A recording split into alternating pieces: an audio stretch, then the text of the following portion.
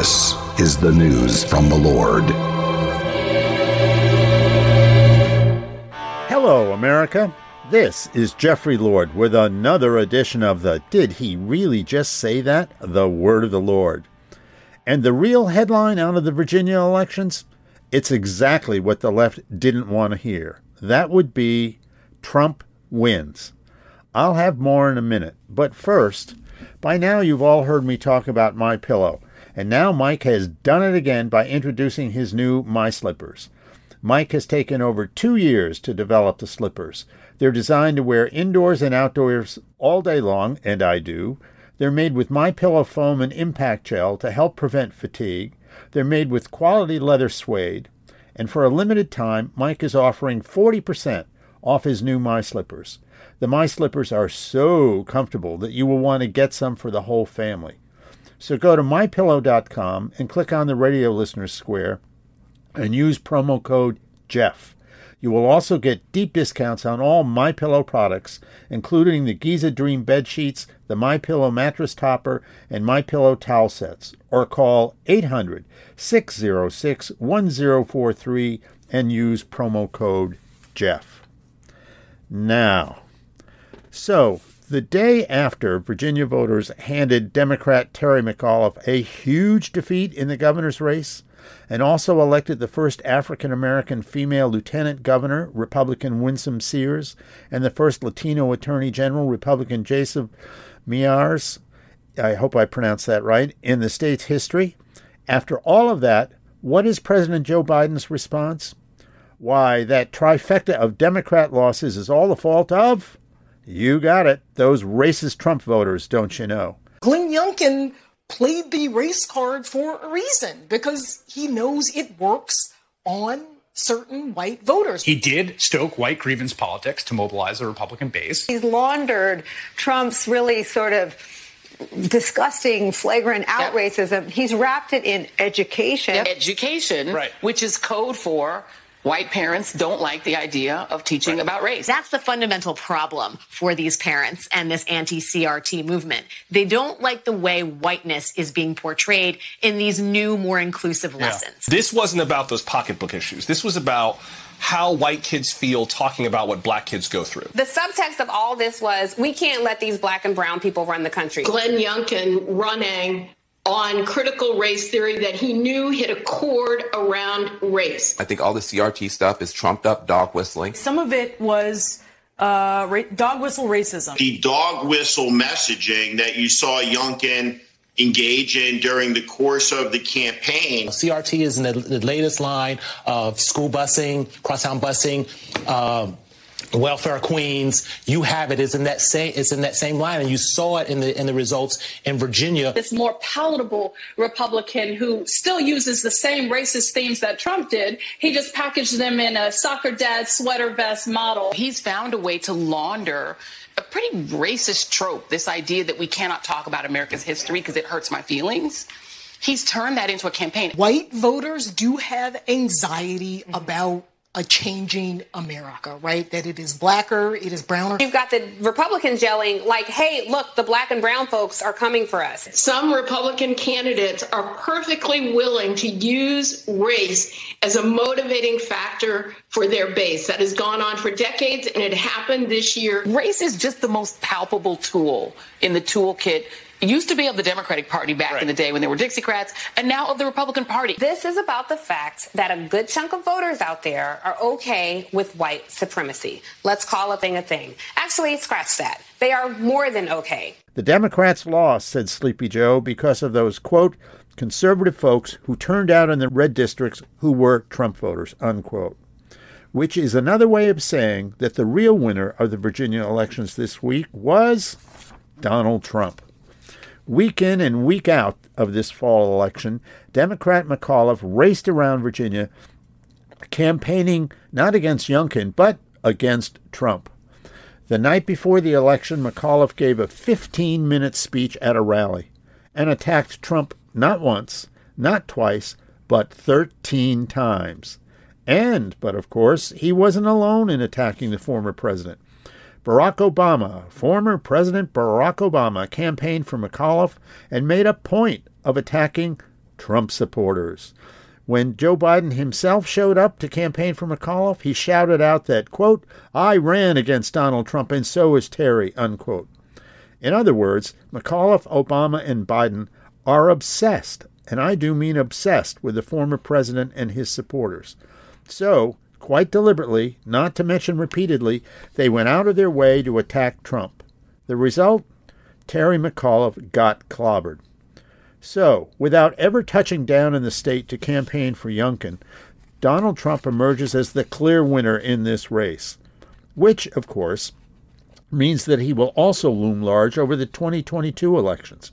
If anything is clear from Tuesday's Virginia results, not to mention the shocking hair's-breadth GOP loss as it now stands in very blue New Jersey, it is that the base of the Republican Party still loves Trump. The huge issue in Virginia was the racist/Marxist critical race theory. Democrats and their media allies tried to pretend CRT isn't in the state's schools. And, of course, that it's racist. They were all saying and all talking about dog whistle racism, which quickly brought this headline from Fox News when they tried to say that CRT wasn't in state schools. Said the Fox headline, "Virginia promotes book telling teachers to embrace CRT, which McAuliffe says isn't being taught." The book promoted by the Virginia Education Department says, quote, "Teachers need to be taught how to question whiteness," unquote. Oops. Whatever else the CRT issue did, it was a decided reminder of Trump's constant warnings about this or that group of elites shoving their far-left progressive policies down the throats of Americans who viscerally oppose them. In the case of Virginia, that had Terry McAuliffe telling parents they had no business involving themselves in their own kids' education. Wow. Virginia parents did not take well to that lecture from McAuliffe. Imagine that. Look, there is a reason Trump was elected in the first place, and why he still has such a tight grip on the GOP base to this day. It is the same reason in the long-ago history of American politics that Democrat Franklin Roosevelt had such a hold on what he called the, quote, forgotten man, unquote, the blue-collar or working Americans looked down upon by what in FDR's day millions of Americans saw as an elitist Republican Party filled with and run by members of sniffy country clubs. And one of the more remarkable turns in American politics, beginning with the rise of Ronald Reagan and continuing on with Donald Trump, the Democratic Party of FDR and the Republican Party of Herbert Hoover switched constituencies. This began to come clear in the 1980s when the heavily unionized Macomb County, Michigan, outside of Detroit, which had given 63% of its vote to Democrat John F. Kennedy in 1960, voted overwhelmingly 66% for Ronald Reagan. Thus was born what came to be called the Reagan Democrat. Today, the support of blue-collar workers and average working Americans is steadfast for Trump. And hearing the insistent attacks on Trump, not to mention themselves, during all of the fall Virginia campaign, people turned out in droves to thumb their noses at their Democratic opponents by voting for Glenn Youngkin, and along the way handing a victory to Donald Trump, who wasn't even on the ballot. Except, of course, thanks to Terry McAuliffe, Barack Obama, and Joe Biden, Trump became a very much invisible name on the Virginia ballot. And he won. Big time. Then there was the instant and all too predictable line from Democrats and their liberal media allies that the Republicans won Virginia because they used, you guessed it, racism. One clip after another after the election had liberal commentators insisting the GOP win was the result of a, quote, racist dog whistle, unquote. And when he pushes talking points that are meant to flirt with and stoke white backlash, he does so in a coded way with dog whistles about education. The racial animus that is teeming with the dog whistle messaging. Racial language and dog whistles, quite frankly. Some of it was dog whistle. Yeah. Right? Some of it was dog whistle racism. Horrible racist dog whistles from the GOP. Dog whistling on education. I think all the CRT stuff is trumped up dog whistling. What rose to sort of the national conversation was the dog whistle. And the Republicans then sweep into that with this divisive critical race theory, cultural, racial dog whistles.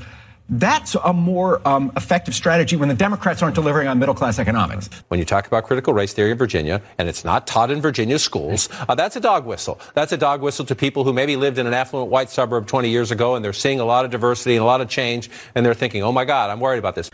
Notably, the media was silent about the Republican winners of the lieutenant governorship and attorney general's post. That would be Winsome Sears, the first African-American woman elected as lieutenant governor of Virginia, and Jason Miyares, the son, as I said, of Cuban immigrants, who becomes the first Latino attorney general of Virginia. My favorite takedown came when ex-ESPN commentator Jemele Hill tweeted out that, quote, "This country simply loves white supremacy," unquote. In reply, Lieutenant Governor-elect Sears tweeted a response that simply said, "We beg to differ." Her tweet included a photo of herself holding an AR-15. You can't make it up. Sears has no hesitation calling out liberals for the racism they show to blacks who don't fit their liberal idea of a black person. In one interview, she said this, quote, "The Democrats have been successful in instilling fear in people who look like me. I have had white liberals talk down to me, and as if I didn't exist, simply because I'm a Republican. I mean, how dare you? Who told you you could talk to me that way? Because I'm not the right kind of black? Is that how this works?" Unquote. Lieutenant Governor-elect Sears is spot on.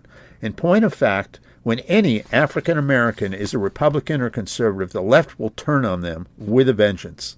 This became obvious when Clarence Thomas was nominated by President George H.W. Bush for the Supreme Court.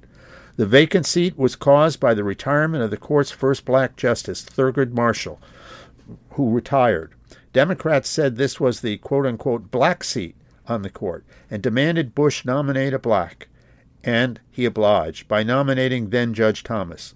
With that, the left's assault on Thomas began, because Clarence Thomas was a conservative, with Thomas memorably saying this of the massive attacks from the left in his confirmation hearing, quote, "And from my standpoint as a black American, as far as I'm concerned, it is a high-tech lynching for uppity blacks who in any way deign to think for themselves, to do for themselves, to have different ideas, and it is a message that unless you kowtow to an old order, this is what will happen to you. You will be lynched, destroyed, caricatured by a committee of the U.S. Senate rather than hung from a tree." Unquote. Time after time, African Americans who are not on the left are attacked for leaving the decidedly racist liberal plantation where all black people are supposed to think alike because of their skin color.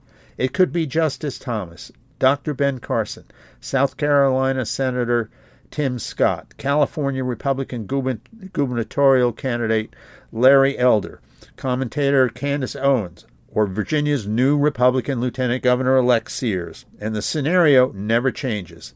Dr. Carson put his finger on the problem exactly when he said this of white liberals, quote, "Well, they're the most racist people there are.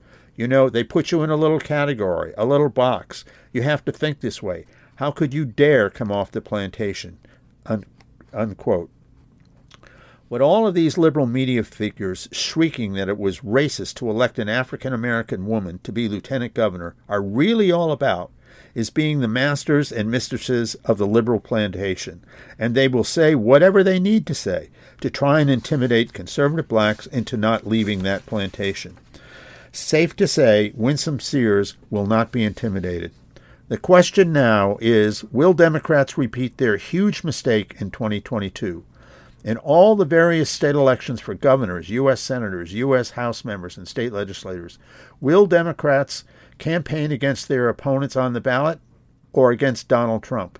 Will they run all around the nation proclaiming their Republican opponents are racist? At this point, one suspects Democrats are so obsessed with Donald Trump and their racist ways that they will not be able to help themselves, which means that this time next year, Donald Trump will have won again. bringing in a GOP House and Senate along the way. Sitting somewhere in one of his famous clubs, one can only imagine that Donald Trump is now laughing and getting ready for 2024, when, quite possibly, his name will actually be on the ballot again. So buckle in and get the popcorn. For the word of the Lord, this is Jeffrey Lord. Stop by my website, thejeffreylord.com, to catch up on the news, and thanks for coming. See you next time.